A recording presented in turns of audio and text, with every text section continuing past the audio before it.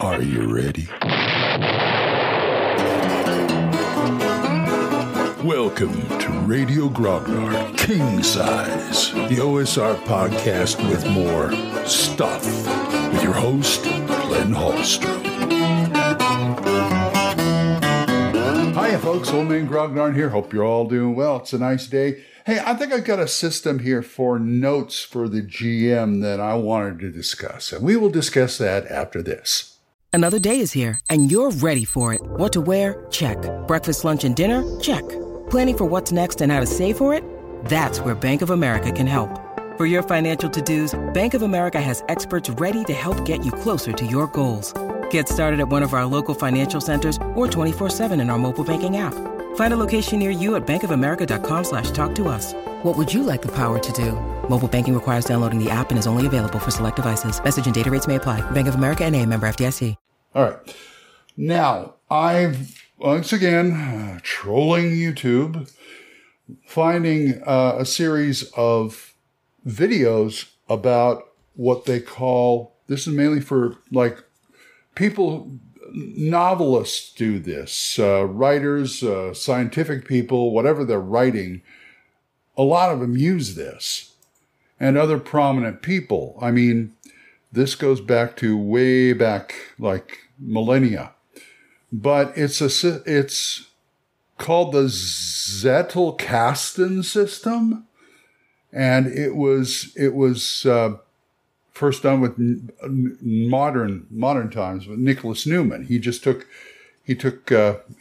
ancient, things like that and sort of adapted it to now. And it all revolves around the GM's favorite thing, index cards. Okay? And it is what it is a note card system.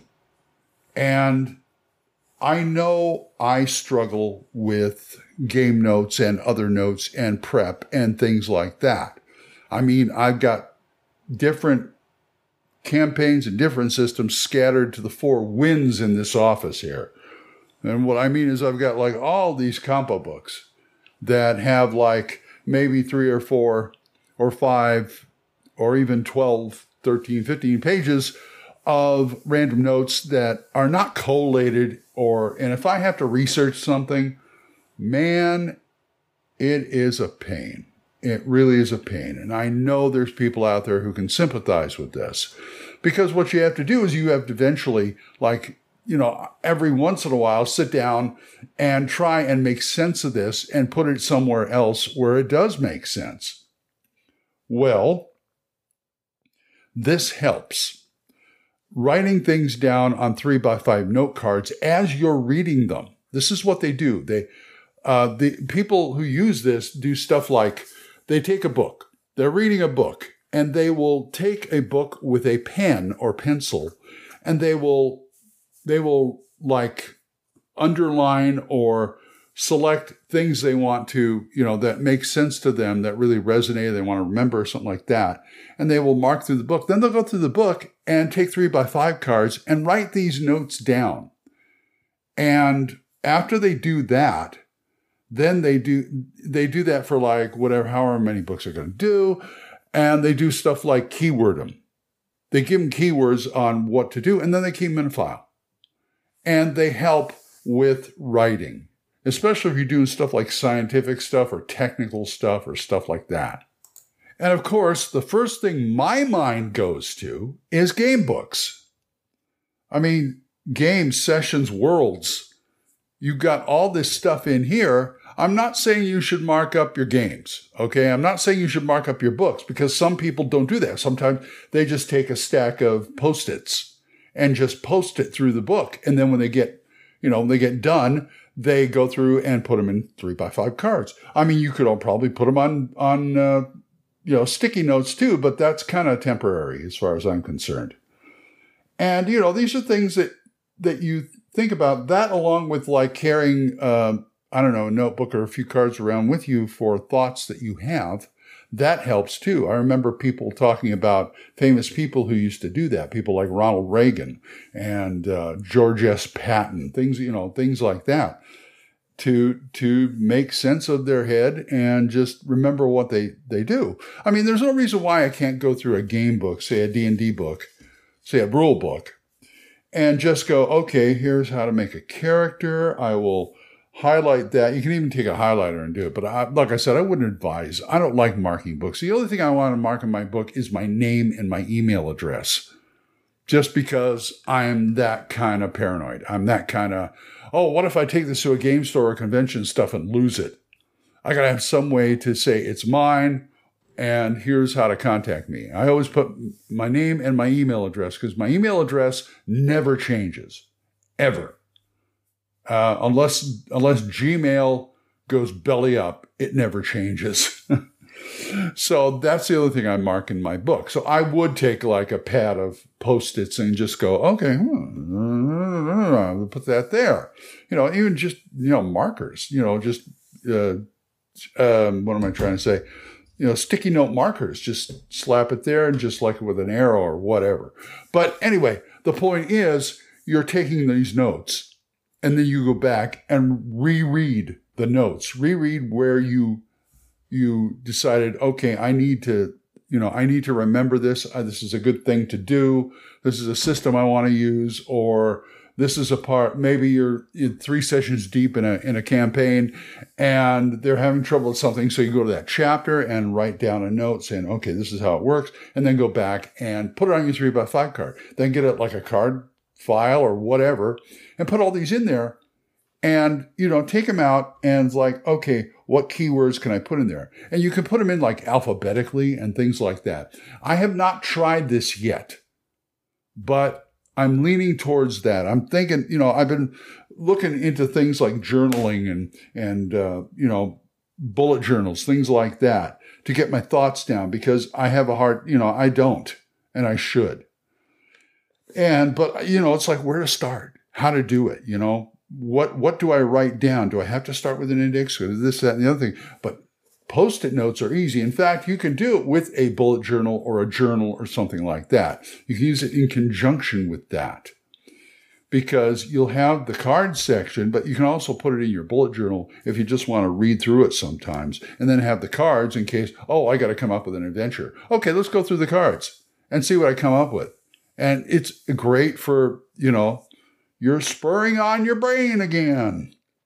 That's all the thing that's, that's the thing that's, yeah, you get it. But it's the Zettelkasten system. Zettelkasten. Look it up. I don't know, Wikipedia. Look it up at YouTube. Look at some of those videos because a lot of them are very good. Very good. It's a way to sort out your mind because everybody has to sort out their mind eventually, every once in a while, because that's just the thing, just try and keep your thoughts clear. If you're going to succeed or do anything, it also keeps your mind sharp. And I think a lot of times your games will be better for it. I think so. So, grab some 3x5s, grab some Post-its if you need it, grab a pen and whatever game book you're using and just go through it. I'm going through the Arduin trilogy right now, which that's going to be a major project, but I'm going through it and I'm about ready to grab some 3x5s and some Post-its and just make some notes for the book. On the book, just to say, okay, this is cool. This is food for thought. This is a system I can use. Things like that. That's what you use these for. Mostly reference books. And remember, game books are basically reference books. That's what they are. If they were in a library, they'd be in the reference section. You'll never be able to check them out.